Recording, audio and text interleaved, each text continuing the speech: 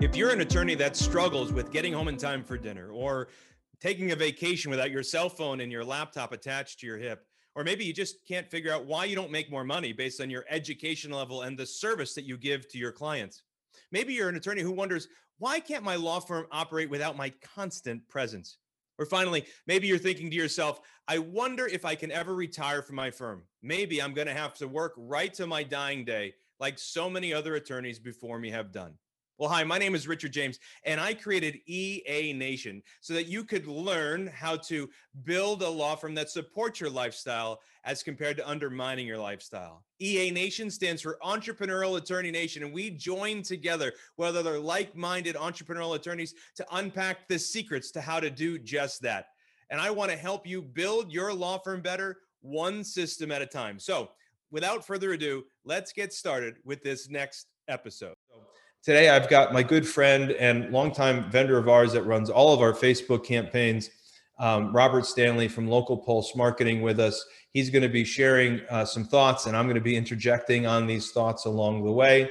And we'll have some good banter, and hopefully we'll give you at least one great idea that you can take away and either implement on your own or have your team implement for you. Robert, are you with me? Yeah, so I've been in digital marketing since 2001, not formally. I formally started my company in like 2005, I think it was. Rich and I met at a Dan Kennedy oriented mastermind event. What was that? 12 years ago, maybe? Yeah. It's at least because, 12 to 13 years ago, at least. Yeah. In fact, so I was doing digital stuff for a long time. I sold the company and I had nothing to do, right? So I was in this mastermind group with Rich and a few other people, which the majority of them were attorneys, were they not? Yes. And I was dropping bombs on, you should do this and you should do this and you should do this. And they said, well, we want to hire you. And I said, well, no, I don't work with lawyers. I just do digital stuff for other things. And over time, Rich started to develop the program. I started coming to his events. We talked and he said, look, hey man, these guys all need your help. I trust you. They want someone they can trust. And so long story short, I started doing marketing for Rich, and then I started doing marketing for law firms. And I said, look, I don't trust lawyers in general. So why should I work with these guys? He said, well, these guys are good guys and gals, are good people that, believe the same things we believe. And I think that's really important. So we have a community here. And one of the reasons that I'm part of this group and that I agree to do marketing for attorneys is because I know that Rich believes the same things that I believe, and that I also know you believe. And I feel like this is a very unique situation where we all kind of work to help each other. And so my company's goal is to help you succeed so you can help me succeed. So this is a mutually beneficial exchange. If it's not, then we shouldn't work together, right? And I think Rich feels the same way about his members. And I'm very happy to be here. I've been in marketing for a long time. Only been in the lawyer space for 8 years or so since Rich started the program. But I've been super excited to be part of the group. I really love the way Rich approaches how he promotes and talks about how our job, not only as marketers, but as attorneys, is to help other people solve their problems. And if you don't do it, someone else will do it. And I just totally believe in that. And so I'm here to help you serve those who you serve, right? Serve you so you can serve those who you serve. And so service is a big part of our attitude. As you know, in a law firm, sometimes someone in your group or even yourself drops the ball. We do the same thing. My big belief in my organization is we own it and we'll try to make amends for whatever we screw up. And I think you should do the same. And so we're here to help you succeed. And as you are there to help your client succeed. And that's my, Yeah, I think that's a great point. So, obviously you've grown up through this process, and we, anybody who's on this call is here because they consider themselves somewhat entrepreneurial minded. So we look for entrepreneurial minded attorneys. So we tend to attract a different breed of attorney. Most of the times, what we hear when attorneys join our world is they tell us, I don't like hanging around attorneys all that much typically. Like, I don't have a lot of attorneys who are friends. But when I come into this world, this EA Nation that we created, they say I actually like these people a lot, and I feel like I've got lifelong friends here, and so that's the point that you made about this place is a little bit different, but. And that other point that you made about making mistakes, I mean, we all make mistakes. I make them too. They've become less through the years, but I still make them. And I think the answer is you got to own your mistake. You got to fix it. And then you got to move on, right? And so as small business owners, there will be mistakes made. Attorneys don't love mistakes a lot because they're not used to making them. And not just in their professional world, but, a lot of attorneys came up through the ranks where they they had the best grades, maybe perfect grades. They always got everything right. They never got less than an A. And so they were always the smartest person in the room. And so they've become accustomed to people looking at them to always have the right answers all the time, and they never make mistakes. And in small business, it's just not like that. And a good bridge to this conversation, in marketing, it's not just like that. So in marketing, Robert, you and I believe this. We have the message, we have the media, and we have the market, right? So we have to identify your target market. We have to develop the right message, and we have to determine what media we're going to use to get that message out to our market. And in today's conversation, we're talking about digital as the media that we're going to use. But marketing is far from perfect. As a matter of fact, I'd argue that we probably only get our marketing right, maybe 40 to 50% of the time. Do you think that's right? Yeah. Yeah. And it's a part of the problem is that the environment evolves constantly, right? So Facebook changes the rules, Google changes the rules, you have the environment, things like COVID, you have holidays, you have summers, you have all these things that happen in your prospective audience. And then you have on top of that, the media in which you operate. It could be in like Charles's case, he tried to do stuff with Hulu, or which we've done with Facebook or Google, or doesn't matter, Twitter, LinkedIn, doesn't matter what those platforms are. Those platforms have their own rules. And then you have underlying that, you have this environment that all humans operate in, right? So those two layers make it very complicated and very unpredictable at the same time. So we know what the constants are, and market, media, message, right? Those things are very important. And so when you have used something and it works, try it again and again, and kind of step back and realize that maybe not everything's aligning the way you expect it to. I know you say this, Rich, but if you've used an advertisement that worked for you before, it will likely work again, despite the platform, right? And so maybe you have to tweak it a little bit to work with Facebook or LinkedIn or whatever. But the reality is that if your audience responded to that message and that offer, it's probably going to work almost anywhere. Would you agree with that? Yeah, no, I agree. And I think it's one of the biggest mistakes of all small business owners, not just lawyers, that they think because they go to a different media, they've got to change the message. And the reality is most of the time the message, once it works one place, as you said, it works other places as well. Maybe it needs to be tweaked for different reasons, but the overall message, call to action will work. Yeah. And I think that's, and Dan Kennedy is the best at saying this. He'll be at the event in San Diego, which I'm excited to see. I love that guy. He's a great presenter. He's super smart, super humorous, right? But he'll say the same thing about any platform, right? We will get bored of our message and marketing before the market will, right?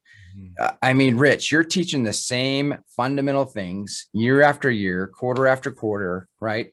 I'm sure you get tired of it and want to try and do something new. But the reality is that your audience wants that same stuff over and over again. And Dan Kennedy talks about this. And so one of the challenges I have as a marketer for clients is to attempt to explain to them, like, no, we don't have to try every new thing you see, right? When we know we have stuff that works, right? Right. And so, and if you do try it, it's not supposed to be an either or. It should be a both and. Like you need to, you need to increase your budget and spend more money and go test this new thing. But don't stop doing what's already working to test the new bright and shiny thing. Well, and you're right, because you could win a home run. Like we've done that before with new advertising platforms come out, new methods of advertising with Google or Facebook come out, and if we're the first to market and we figure it out, boom, we win, right?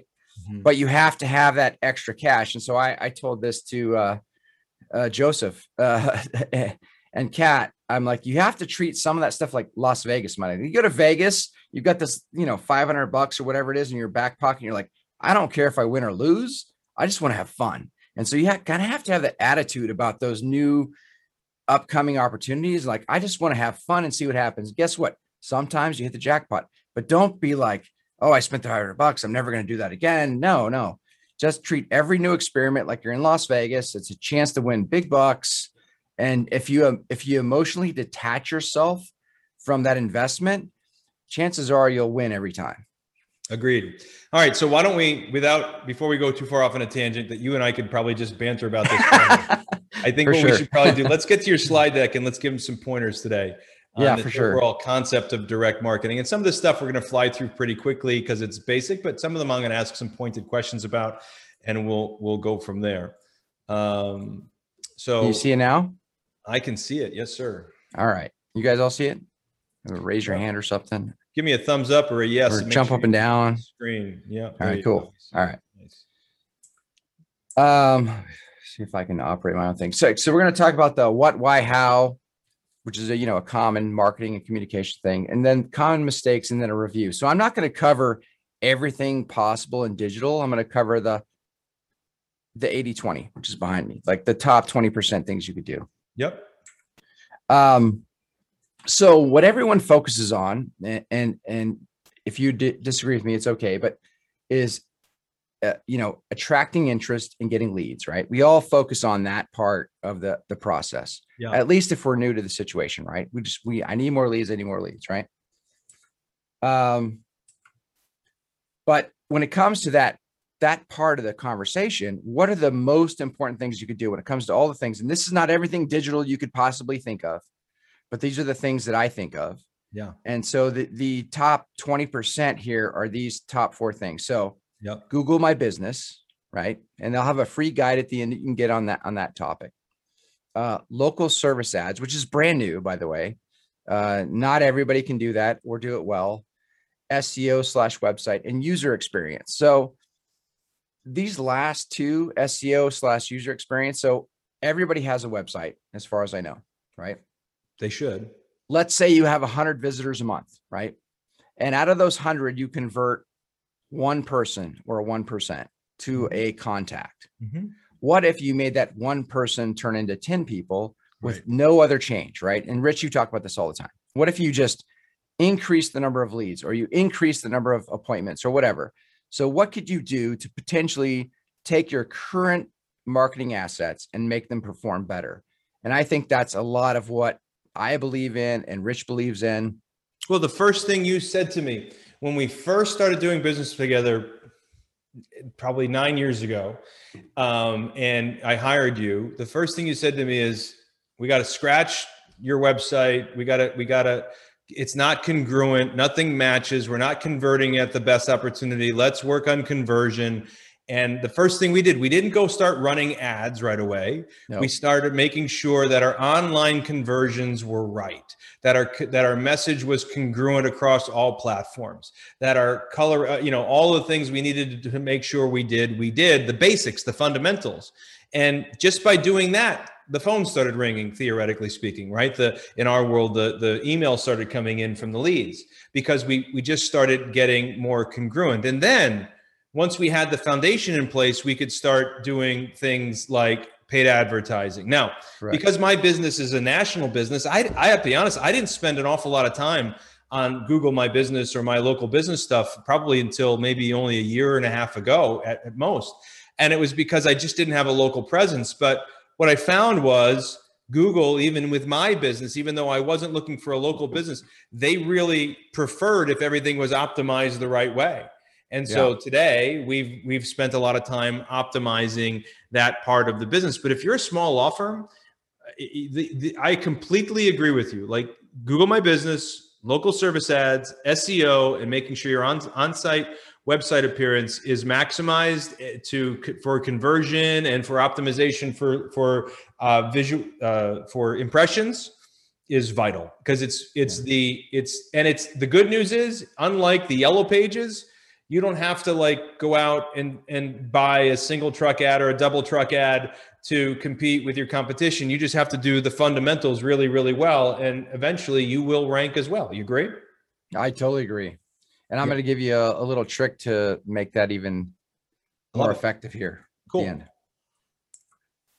So this is interesting. So this is a question, right? So what do prospective clients value an attorney? They're your reviews or your fee schedule? Well, I mean, if you've been car shopping in the last 2 years, you know, you care about consumer reports, right? You care about, you care about price, but mostly consumer reports. Who's the dealer I can go to who's not going to jack me around, make me sit in an office for 10 hours to sign a piece of paper when I know what car I want, I know what model I want, and I just want to buy it and get out, right? Right. So this is not terribly different than buying a car for some people. Not every situation matches what I'm saying right here. Like there are situations where you want to do a lot more research, right? If you have a very complicated legal case, but for the most part, for consumer law, this is how people shop, right?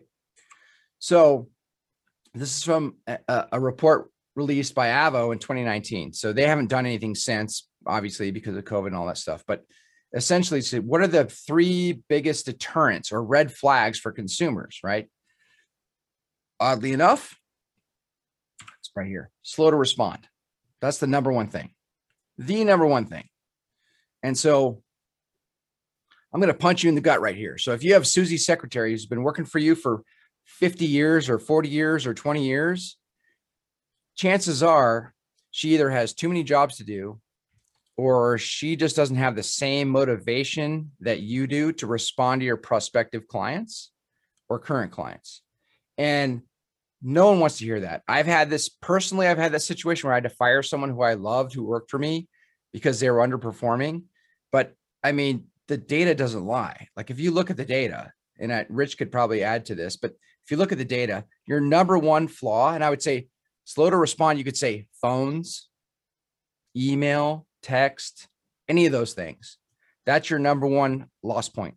Yeah, so let's talk about slow. Let's define it real quick. So the study was done years and years and years ago, but it's an old study, but it's very relevant to this conversation, that they determined that if you were to connect with your prospect in less than 3 minutes, your likelihood of converting them to an appointment goes up 300% as compared to if you contact them in 15 minutes.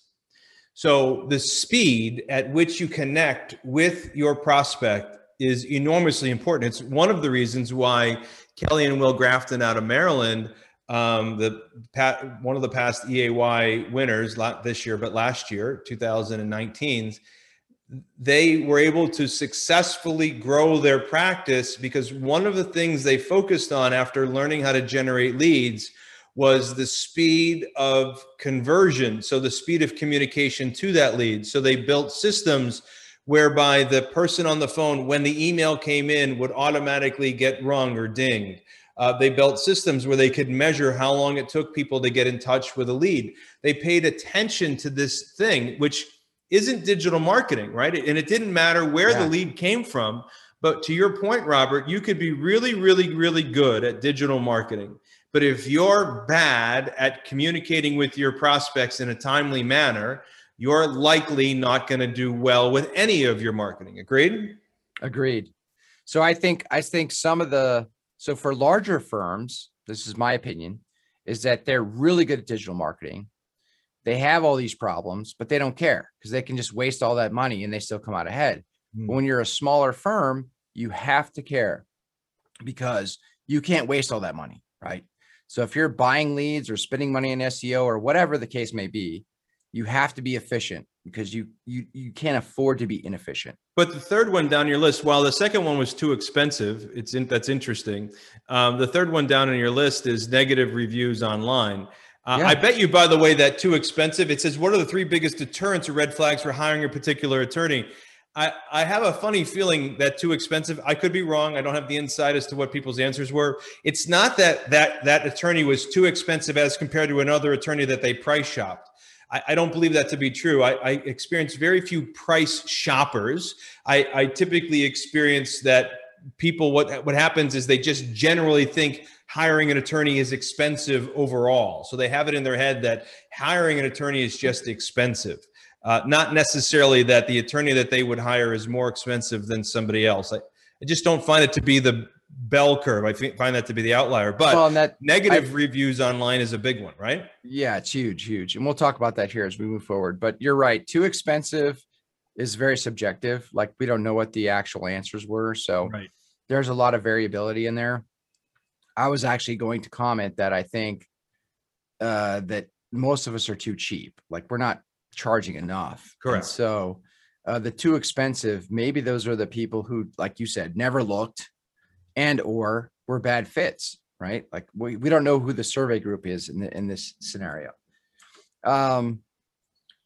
So this is interesting also, the time it takes to hire an attorney. So we all kind of know this, like, everybody pretty much hires quickly. Like, you go in the store and you buy a pair of tennis shoes like that, right? Unless you're a marathon runner and you're looking for a specific pair of shoes, and you have a very complicated situation, you're going to just go in, buy a pair of shoes that the guy recommends, and you're done. Or something that your buddy recommends, whatever. But as you go down this path, what happens for most paths past these blue columns is where the money is to be made for you, right? So most people, most firms, most businesses do not follow up past the first 2 or 3 days. So these metrics follow that trend, frankly. So if you have a good follow-up sequence, a good follow-up process, whether that be, Susie's secretary calling, or you walk to their house and knock on their door, doesn't matter. If you follow up, then look at the percentages. Like, 34% of the clients retained the firm after the first week. Yeah, exactly. So like literally you could increase your revenue, your gross revenue, by 30% following these numbers by simply following up. Yep. Would you agree with that, Rich? I've said this story before. It's worth telling again. The firm that I built in Phoenix, 65% of the revenue was generated from leads that originally said no. No, I don't want to set an appointment. No, I don't want to show to the appointment. No, I don't want to retain you today. 65% of the revenue or the sales that came in were generated from those people who originally said no, which means if I didn't have excellent follow-up systems in place, we would not have captured 65%. Ergo, if we did $3 million, we would have done roughly $2 million less in business than we did, because we didn't follow up. That follow-up was worth an additional $2 million in gross sales. And so following up is vital. And these numbers prove it, right? These numbers prove it. And so what this doesn't show you, though, is how long did it take you to hire an attorney? This doesn't say what the firm did to follow up. This doesn't say they had automation. This doesn't say that they called them. This just shows stats on how long did it take you to hire an attorney. So chances are there were firms in this study that add follow-up processes, but we don't know how many. Correct. So I mean, to Rich's point, it could be vastly different if you actually had a follow-up process. Like, these numbers could be skewed far more towards the first few weeks if you actually had a solid follow-up process. So this isn't necessarily, what's the rule, right? Yeah, I get it. Yeah. So you brought up some things. So 2 things that we both believe in is reviews, right? So negative reviews online is a bad thing, or no reviews, almost equally as bad, actually. And what this study, this survey doesn't tell you is that if you have no reviews, Google actually won't show your listing. Like, if you have I would add one to that too. It'd be stale reviews. So reviews that are not 2 years old or something like that. Yeah. Right. So when I go looking for restaurants, the most common one. So if I'm going to look for a restaurant, or actually the other day I was looking for a guy to handle my sprinkler system, and I looked at the reviews, and the one guy had a lot of reviews, but they hadn't had a new review in the last 6 months. And the other guy that I hired had less reviews, but he had reviews, regularly, kind of like every week, every month. And so I actually called the guy who had regular reviews as compared to the guy who had a lot of reviews. And so I'm not the only one who thinks like this when they're looking at reviews. Consumers are getting smarter about things are getting smarter about getting the right reviews. Well, and so I'm gonna be contrarian here also. Sure. Just because you think that way does not mean your consumer thinks that way. True. So one of them is yeah. So I agree with you on your statement, but you all in contrarian statement, you also want to realize that not everyone thinks the way you think. Like Rich thinks different than I do, than you do. And so although this is super important and I totally agree with them, do not get stuck in the trap of thinking because I think this way, everyone thinks this way. That's a big marketing mistake, right? Agreed. So resources to find an attorney, online directories / Google. I would say those are one and the same in the case of Google My Business. Referrals, obviously huge, depending upon the firm type, like estate planning attorneys, for example, they seem to get most of their stuff from referrals, the website, legal services, social media. So again, this is 2019. So take this with a grain of salt. The world has changed. I would say that some of these numbers have changed, especially when it comes to like social media, print advertising, I think is way more important than they show here. TV, radio, maybe. I mean, since many people have been stuck in their homes, these numbers are guaranteed to be different. However, having said that, what this emphasizes that like the online stuff, Google / online reviews is super important, right? Doesn't matter where they come from. I'm sure these numbers will change, but I doubt they'd change drastically.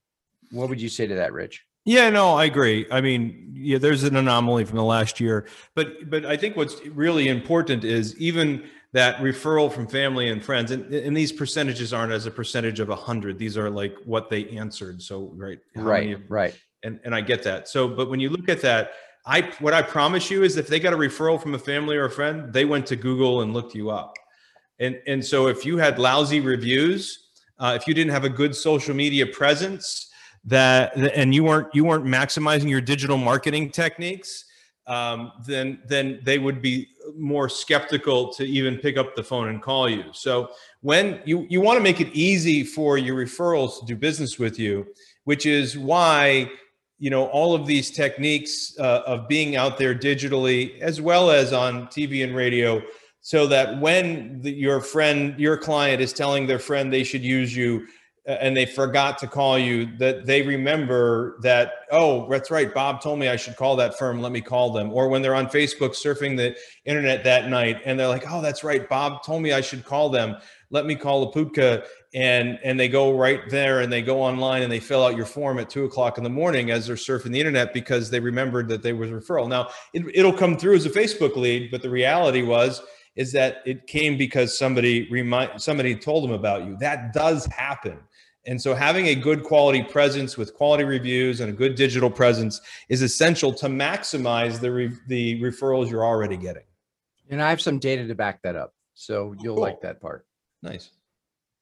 By the way, just in case we're at about the halfway mark. If you just joined us, we're talking about digital marketing and how to maximize it for your law firm, how to use it correctly. We've even covered some things about non-digital marketing and some broken bridges that you have in your law firm. We're on with Robert Stanley from Local Pulse Marketing. He's my vendor of choice that I've been using for almost a decade now.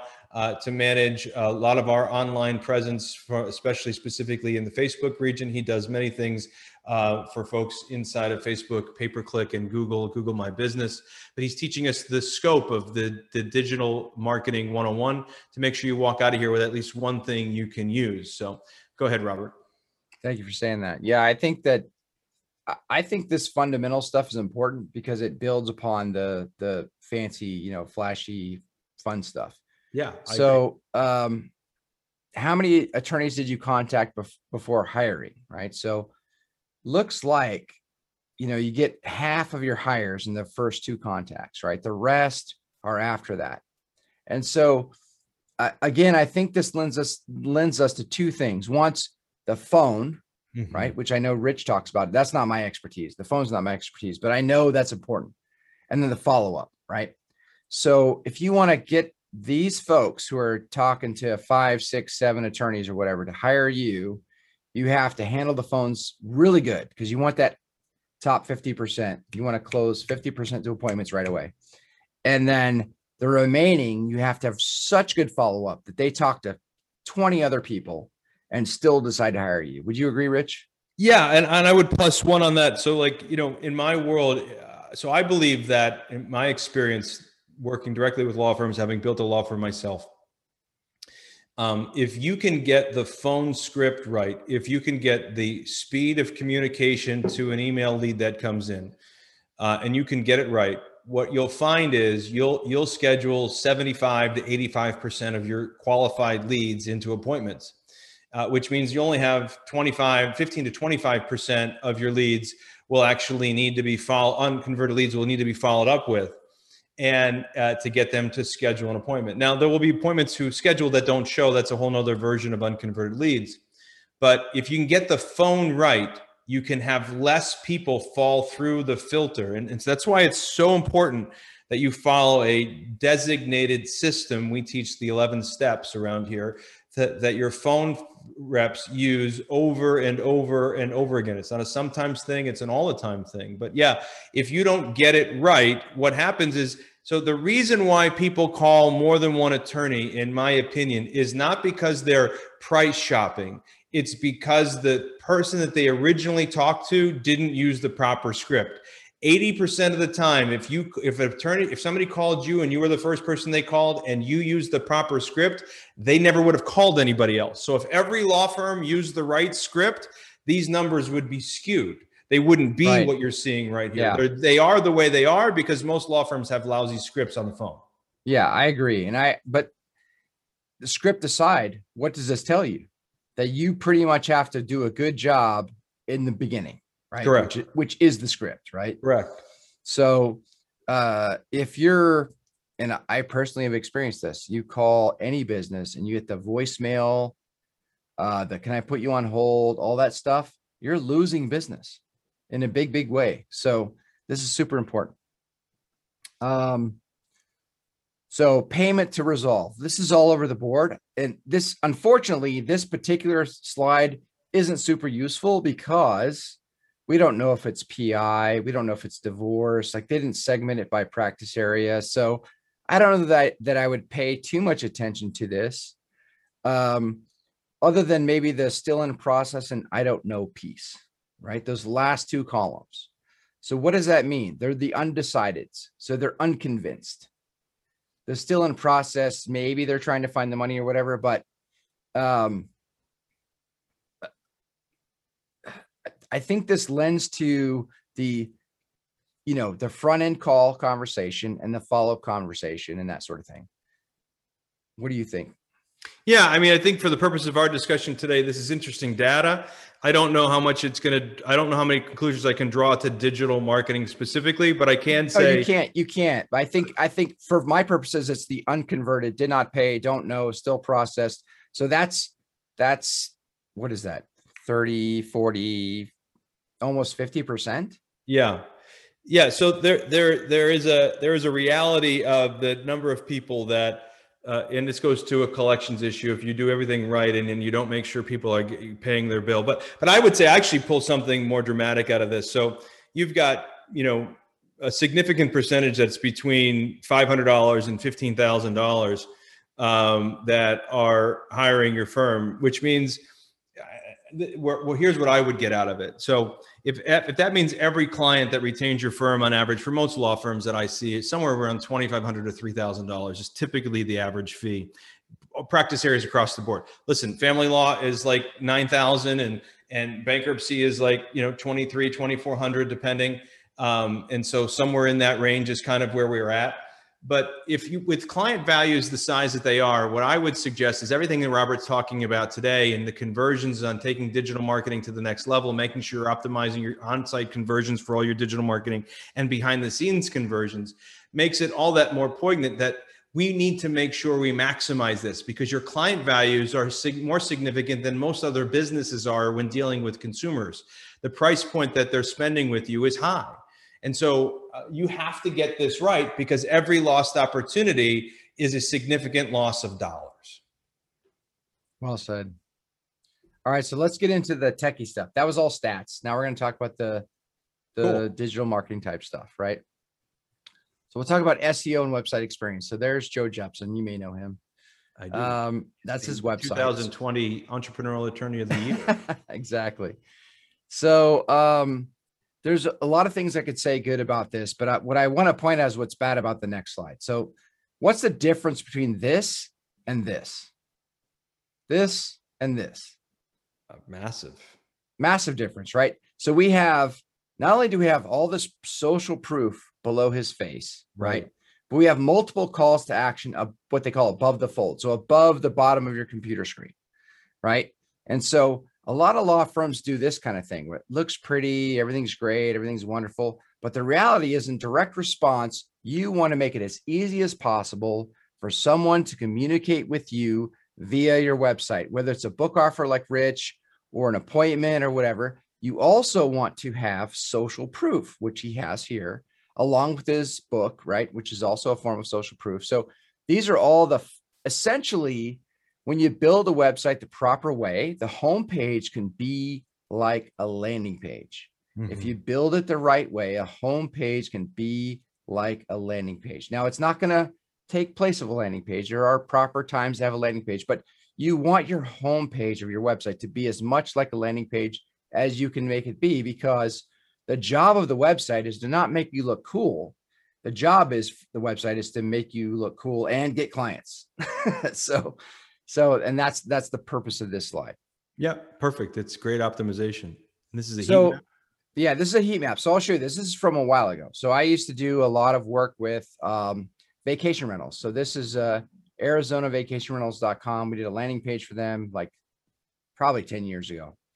But this is the early days of heat map. So this is one of the things that was really fascinating to me. So the bottom one was the original heat map, and the top one was the edited version. So what we realized is that people like pictures. So you'll notice those 3 pictures on the bottom section there had touches below the fold. So that dotted line represented the bottom of someone's computer screen, right? And so we were like, we thought they'd want to see this cool golf, dine, relax text, right? Golf, dine, relax. Sounds great. So we put that above the fold. No one cared. We put the pictures above the fold next to the call to action, and look at the change in the map. They're clicking on the pictures. They're clicking on their 2 days free. They were where we wanted them to be. So the structure of a website, despite what most people think, is super important. And testing your theory, again, when we're talking about like, I think this, like we built that top one. We're like, we think this is great. Well, let's test that theory. We put heat maps on it. We're like, oh, okay. Well, maybe the dine, relax golf thing is not important, right? So this just illustrates and I think this represented 1,000 visitors. Further, this idea that in marketing, you're going to be wrong before you're right oftentimes. Always. But then having the ability to go in and working with an expert that can show you what's working as compared to what's not working, and then you can make changes. In marketing, I don't have a problem with getting it wrong. It's why I don't shoot cannonballs before bullets, right? There's an old saying, you shoot your bullets, then your cannonballs when you're fighting a ship battle, right? Because you want to get your trajectory and your angle correct before you go wasting your cannonballs. And that's the same thing with this. I mean, you do what you need to do to get the data that you need to get, the results that you need to get back, and then you test against it before you just kind of go all in on something, whether it be digital, whether it be direct mail, whether it be print. You test. And then when you figure out what works, now you ride that sucker forever until it stops working again. And we're really fortunate, right? Because in the early days, everybody would do a Yellow Pages ad, and they didn't know if it worked or not. They'd have to drop 20 grand or 50 grand, and that was it. And the lead times were 6 months or 8 months. And it was like maybe they only ran those books once a year. Sometimes they ran them twice a year. And you put them in, and if you got it wrong, you got it wrong for the whole year. Yeah, exactly. So now with digital, we can do this kind of thing where we can test and find out within a couple weeks, not years or months or multiple years. So it's very beneficial to the small guy now because we can dial up our spend and dial it down anytime we want. It's only beneficial if the small entrepreneur, the small and sole entrepreneur, 1 attorney, 2 attorney, 5 attorney, 6 attorney, whatever, with 3 employees to 30 employees, if the owner of that firm, it's only beneficial if the owner of that firm either themselves or has somebody they're working with on their team that can go out and regularly ask intelligent questions of their partners or the data that they have to make sure they're constantly watching this stuff, right? It's not something you can just set and forget. And while I love trusting people, it's trust but verify. I've been working with you forever, but you and I both know I've got numbers on the backside that's watching what's going on. And every time I think it was like 3 or 4 weeks ago, maybe it was 2 months ago, I'm like, man, I felt like the leads were a little off, and you guys went in and made one adjustment, and we've never had better lead flow in our history than we have right now. But it was because someone on your team went in and made a little bit of an adjustment. But as the owner, it was my responsibility to be paying attention to what's going on and communicating with my partners to make sure we made change happen, right? As a business owner, this is your responsibility. And that's a key point here. All this stuff is great, but if as the business owner, you don't ask your partner, your vendor, your employees to help you accomplish this goal, you're not going to, none of this matters because you've got to know what's going on to be able to make the change. I totally agree. And I think that's one of the things that as a vendor can be frustrating for us. We have a limited view of your business, right? So we only see, 90 degrees of what's going on. And so we can see what's happening on this side. You can see what's happening on that side. And the best firms we work with are partners with us. So They treat us as if they're a branch of the company, of the firm, and we do the same. And so to your point, I can't see what you see. So when you and I have meetings on a weekly basis, or our team members have meetings on a weekly basis, I review that every week and make sure that we're where we're supposed to be. And I ask them, hey, why aren't we here? Why aren't we there? But the same token, like it looks good to me, doesn't mean it looks good to you. So we both have to have an open conversation. I think that's super important. Super important. By the way, we got about 13 minutes left. So I want to make sure I don't know where you are. We'll have to cruise through this then. All right. All right. So this is kind of I'll go through this quick. BERT is a thing that Google introduced like a year and a half ago. Essentially what it means is open language stuff. So when somebody says, this is just all backup data. So in the old days, they would say, let me move my screen here. So in the old days, someone would say one thing, it would show another thing. So before and after. So essentially, do estheticians stand a lot at work? And then this one says demands. That one's like this versus that. Do I need a visa? What does this mean? So this means that Google is paying attention to Q&A based data, right? So when you go to Google, when most people go to Google or YouTube for that matter, they say, how do I install a solar panel myself, right? Or what should I know about a divorce? Or what should I know about a chapter 13 or whatever? They want answers. Mm-hmm. So your content on your website should be Q&A based. That's what BERT's all about. And so they changed the algorithm. So this is an example of Ron Drescher. So we do a lot of interview type content now because it's Q&A based. Whereas like in the old days, we'd hire writers to write articles and things like that. But since BERT came out, we realized that Google wants answers to questions. And so interviews were great because your interviewer can ask you the questions that most people ask. Like, I love that. Yeah. I love that. And I love it because it supports this idea of authorship, celebrity, and expert, right? So whether you're not just author of the book, but author of the content, somebody interviewing you makes you the expert, putting it out on the social media and on your website and whatnot, puts you in celebrity status. So now not only are we congruent with this ACE methodology that I love, now Google's come along and said, listen, we prefer to optimize for Q&A type conversations. They do prefer that. And in fact, this idea before BERT was even out, I got from you. So I told a lot of our attorneys, say, hey, if you're going to write 13 chapters. Let's do 13 interviews. Right. Right. I mean, that's, and that was really easy way to produce a book. All right. Google My Business. So this is kind of new. They read the reviews, right? But they also read the responses to the reviews. Yeah. This is totally new, totally new. Yeah. Google now is preferring a business who responds to reviews, positive or negative. So if I type in, man, I love Richard James, this program's great. If Rich responds and says, thank you, Robert, I appreciate your response, glad to see you at the event, blah, blah, blah, that just gives them proof that this is a real review, that you're really interested, that kind of thing. So if you aren't responding to your reviews, start doing it right now. It's huge. It's boosting your outputs too. Yeah, I just was looking at my Google reviews right now, and we have response for every single one of them, and I whether they're good or bad. See, some people think you should only respond to the bad ones, to address but the answer is you respond. Here's the slide. Here's the slide right there. 45% say they're more likely to visit business that responds to their negative reviews. Mm-hmm. Yep, I completely agree.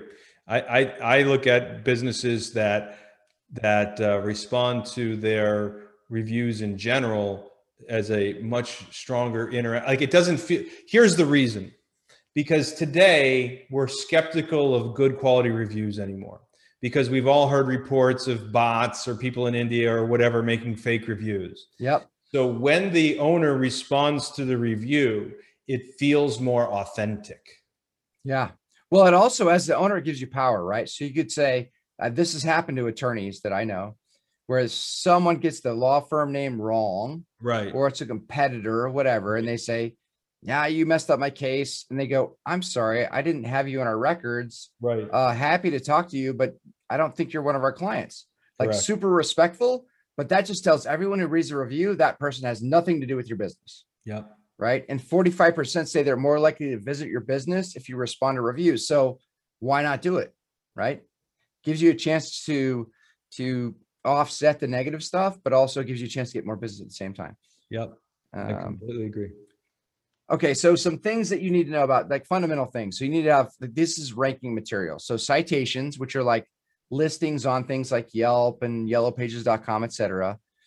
Key citations here, which really means like, is it a mainstream citation site? It's not, Robert Stanley's reviewsite.com. It's yellowpages.com. The number of links to the website, which is an SEO thing, website authority, SEO thing. But most of those things don't really matter. What really matters is citations, review count, review rating, and photos and videos. And now, which I just told you is a new thing, is review responses, which I am finding currently is more powerful than most of these things. Now, these are all fundamentals. So you should have at least 10 photos and 2 videos on your Google My Business account. You should have as many reviews as possible, obviously as high as possible. And for the shitty ones, leave a response. And then you should have citations, To make sure everybody knows what a citation is. A citation, to be clear, is, and tell me if I got this wrong, is there are directories out there that list your law firm with the name, address, phone number of the law firm, and they list it on their directory, and Google goes out and sees that as a citation that says your law firm is authentic because it has this citation. And it's important that the address that's on your law firm's website and your Google My Business matches exactly to the letter, to the period, to the cross of the T, whatever, to that citation, so that Google's trust factor goes up. Is that accurate? You're absolutely correct. Yeah. It even goes down to the suite number. So if you have some people say SUITE 110 and STE 110, if that mismatches, Google says does not compute, because there's not humans reviewing this. Right. It's a computer. And so it's looking for exact match data. So we have a report we can run for you if you'd like for free, where we'll tell you what your mismatch data is. And unfortunately, to fix that is human action to fix that bullcrap. But a bigger issue along the same lines is if you move offices from this location to that location, a block down the road, suddenly you disappear. So you have to have a plan for this stuff. Even though it seems super simple, it's really not. What I'm giving you now, though, is for someone who's already in a current location, get your citations, get your photos and videos up, make sure your reviews are current and responded to. Those are the basic stuff. That's the basic stuff. So we're not here to dig deep, right? You can go to the marketing kit with google.com thing, which is on this site. They'll give you stickers, posters, and other stuff. Not super relevant for law firms, but they do give you some cool things you can do for social posting and things that you might want to use to your advantage. Now we're going to talk about local service ads. So this is a standard listing right here, right? You look for something, comes up with the reviews, etc. Service ads, you have your review plus this Google screened or Google guaranteed thing. Most of the attorneys I work with have already got this done. If you don't have this done, it's a process. It doesn't always go super fast. If you need help with it, let us know. But here's the difference, right? So when you serve for Boston Plumber, I know this is not relevant to attorneys, but this is how it'll be for attorneys as well. You'll see these reviews. Actually, with attorneys, it'll show your face next to it, just like it did this guy. Law Offices of Alex Santos. So, and you show up above everything else. Google My Business, SEO, Google Ads. You'll notice there's Google Ads right there below that. You're top of the top. So for major metropolitan areas, this is already congested. You're probably late to the game. But if you're in a smaller town, guess what? You're wide open. You should do this right now. And I'm not saying you shouldn't do this if you're in a bigger town. I'm just saying you're going to have to buy your way to the top. I just, by the way, just go ahead. If you're on your computer, you can Google like your town, and it exactly what he shows up. John Orcutt, by the way, I Googled Charlotte, North Carolina bankruptcy attorney. It came up 3 postings: Law Office of John Orcutt, Law Office of John Orcutt, Law Office of John Orcutt. Yeah, so he's owning it, which is what you want to do early in the game. Exactly. He's got market domination. This is a relatively new service. In fact, I'd say it's infantile, because when you call Google for support, which we do for our clients, they're like, what local service ads? We got to transfer it 5 times to the one guy that runs this thing. So it's still new. So you get this Google guaranteed thing on your listing. There's some benefits to that, right? Here are the categories. So pretty much anything legal, you could be on local service ads. So if you haven't started the process, send me an email, go to the website, whatever. We'll send you the basic details on how to do it yourself. If you want help, you can hire us to do that. But it's really not that complicated. It's just time consuming. And as most things, sometimes it's better to, not do it yourself. Yeah. But anything in law, though, look at that: tax services, malpractice, litigation. I mean, anything you can think of. Yeah. So here are the things. So you have the background check, which is they have a service that does that. You have to have reviews. You can't have a Google My Business listing with 0 reviews. They won't put you on a local service ad. You have to have your licensing information and a headshot. So, if you're ugly like me, then you probably have a stand-in model or something. But this is essentially the checklist. The thing that takes the longest, in my experience, is the background check thing. So it kind of depends on how many people they have in the queue, so to speak. We've seen it take as long as a week, or not, as long as 3 weeks, and as short as a week for that part. All right, so let's talk. We've got 5 minutes, I think. Was that right, Rich? Yep. So the black box. So this is something Rich believes in, I believe.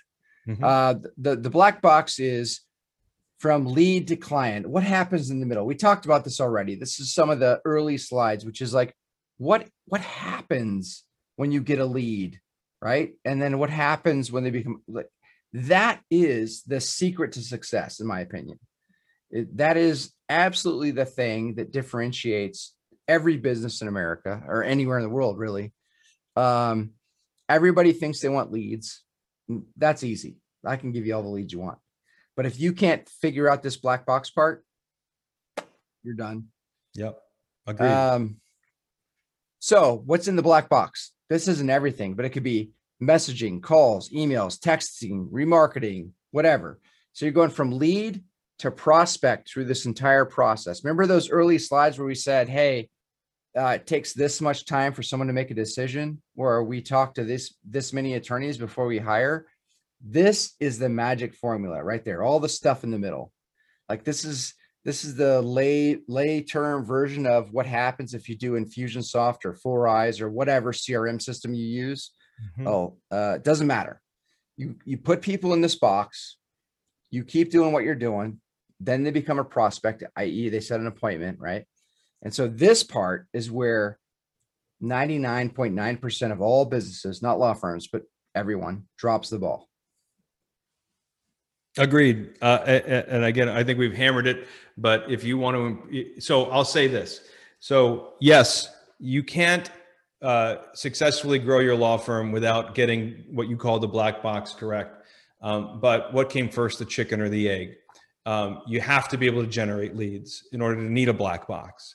So we need to generate leads, but once we're generating leads, you need to have a black box to ensure that your leads are converting at the highest possible level. So you need partners like Robert to make sure your phone's ringing. And then after your phone starts ringing, you need systems that we talk about around here to maximize conversion through the perfect client lifecycle, to maximize the number of people that set an appointment, show to the appointment, retain their at the appointment, and pay their bill in full. And when you get that right, all sorts of good things happen. Gross sales goes up, profitability goes up. You can actually help more clients accomplish the goals that they want to accomplish. Robert, I'm going to stop your share real quick. You can jump to your screen. I think you've got an offer for them, but I want to just summarize this for them real quick. Sure. So, folks, we've been talking about digital marketing. We gave a couple of key takeaways inside of digital marketing. Even the Google My Business, making sure you have the right number of photos, that back end dashboard that Google looks at. They're looking at how many photos, how many videos do you have up there. They're paying attention to, are you replying to reviews? They're paying attention to the number of reviews that you have and the average star quality that there is. They're also paying attention to your citations. Citations it's why it's the first one in the list is because it's a hugely important feature for Google to rank you in Google My Business. Also getting the Google local service listing up there and making sure you're approved with that and making sure you're maximizing your SEO and your on-site conversion. That's really where Robert spent his time today, but he didn't miss the point that if you get all this stuff right and you've got your follow-up wrong, you're not going to maximize the amount of new clients that you bring into your firm. So I appreciate him saying that. It's a drum we've been beating for more than a decade now, working with attorneys, that it's all about conversion, whether it's on-site conversion on the internet or in-house conversion once they become a prospect. But I really appreciate Robert's insight. It looks like Debbie has a question. How many videos did they suggest to be on the website? Robert said you want to have 10 pictures and 2 videos at a minimum. Ron Kohler asked, it says Avvo happens to be an online directory, so I wonder if that affected the numbers they reported here. If I remember that report, because I saw it as well, I believe it was an unbiased report of all of the internet world, not just the directories, Ron. Yeah. No, it was a Martindale Avvo report from their attorneys. Yeah. So it was a global digital marketing report or global marketing report in general for law firms, not limited to directories or digital world necessarily.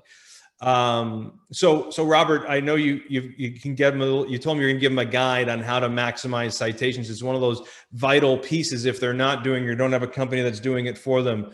How do you want them to go about getting that from you? You want to share? I put that in the chat. It's robertmstanley.com/rich, as in get rich, or Richard James, whatever you want to say. But the report is on citations. It's on the Google listing stuff. If you can give me 30 seconds, I want to show you one more slide. I'll be done. Yeah, go ahead. Rock and roll. Yeah. It's the thing we talked about, which is, by the way, David Benson asked the question, does having nothing but 5-star reviews look too fake? It's a lot more reviews and a lot more important than having a perfect score. I would say this, if you respond to those reviews, then they don't look fake. That's right? The right answer. Yeah. So David, the answer to your question is respond to the 5-star reviews and then they look authentic. If you've got nothing but 5-star reviews that aren't responded to, yeah, I think people's BS meter goes up a little bit. Yeah. Yeah, totally. So I wanted to show you this because we talked about it earlier. I said I had proof. So here's an example. May 17th, Facebook lead, 1:12 a.m. 1:13 a.m., go to the website, fill out the form at 1:14 a.m. 3 days later, book an appointment. So what you were saying earlier, Rich, is they look up your reviews, they go to your website, they fill out the contact or appointment form. This is a different path But here's the thing. This is the reality. This is very, very important.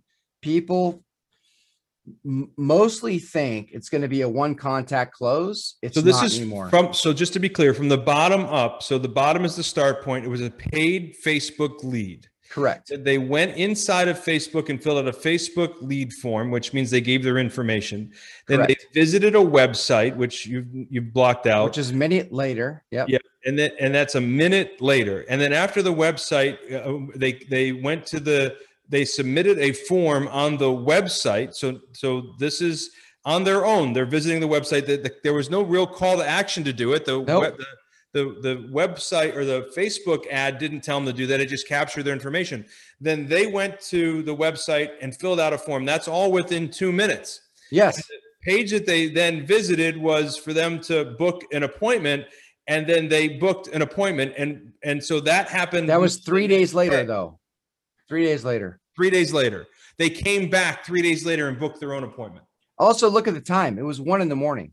They Right. booked the appointment at 7 a.m. So just because your office is not open does not mean your clients are closed. So this to me, this illustrates that point that you were saying you had proof of, that having a complete digital marketing package that harvests information about your prospect, that takes them to your website so that they can learn more about you, that can maximizes conversion on the website, that then gives them the opportunity on the thank you page to fill out to schedule an appointment, and then has a drip follow-up sequence that follows with them, after they've become a lead, whether that be on the phone, text messaging, email, direct mail, whatever, carrier pigeon, doesn't matter. This gives you the opportunity to maximize your conversion online. So in the basic Partners Club way, if you wouldn't mind, let's give Robert a little bit of love on the count of 3. We'll give him a single clap. 1, 2, 3. I appreciate you, Robert. Hey, if you missed this entire call, you want to go ahead and grab the recording of it. If you're a Partners Club member, it'll be uploaded on the dashboard. We'll mail you out a CD for Automobile University. If you're listening to this on one of our podcasts or YouTube channel, I hope you enjoyed us today talking with Robert Stanley from Local Pulse Marketing about sharing your digital marketing plan with not only your team and your partners, but also just making sure that you have a plan digitally, and then making sure you maximize the conversion of the leads once they come from your digital marketing plan that you've developed. I think it was a very informative tool that we talked about today, and all the different basic aspects of the 4 big ones of SEO, Google My Business, local service pages, and online conversion for your website. And Robert, I appreciate you sharing your time. We could talk probably for a week about this and still not cover every single basis. I mean, we literally skimmed over the top of it, but I hope they were able to take one thing out of today that they were able to learn as a good point of what they should be doing in their world. Me too. Me too. All right, everybody.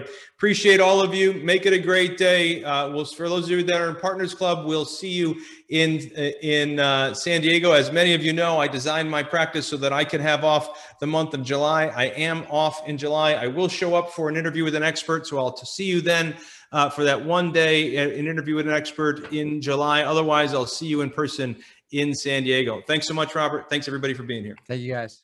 I hope you enjoyed today's episode. I hope you learned something about a system that you could put into your law firm so you can build that law firm that supports your lifestyle rather than undermine your lifestyle. I hope that you feel like you're part of our community we call Entrepreneurial Attorney Nation. If you'd like to learn more about what we do around here, the best way to get started is to go ahead and go to our website, therichardjames.com. That's therichardjames.com, and request a free copy of one of our books so that you can take the next step in learning how we can help you build your practice better, one system at a time.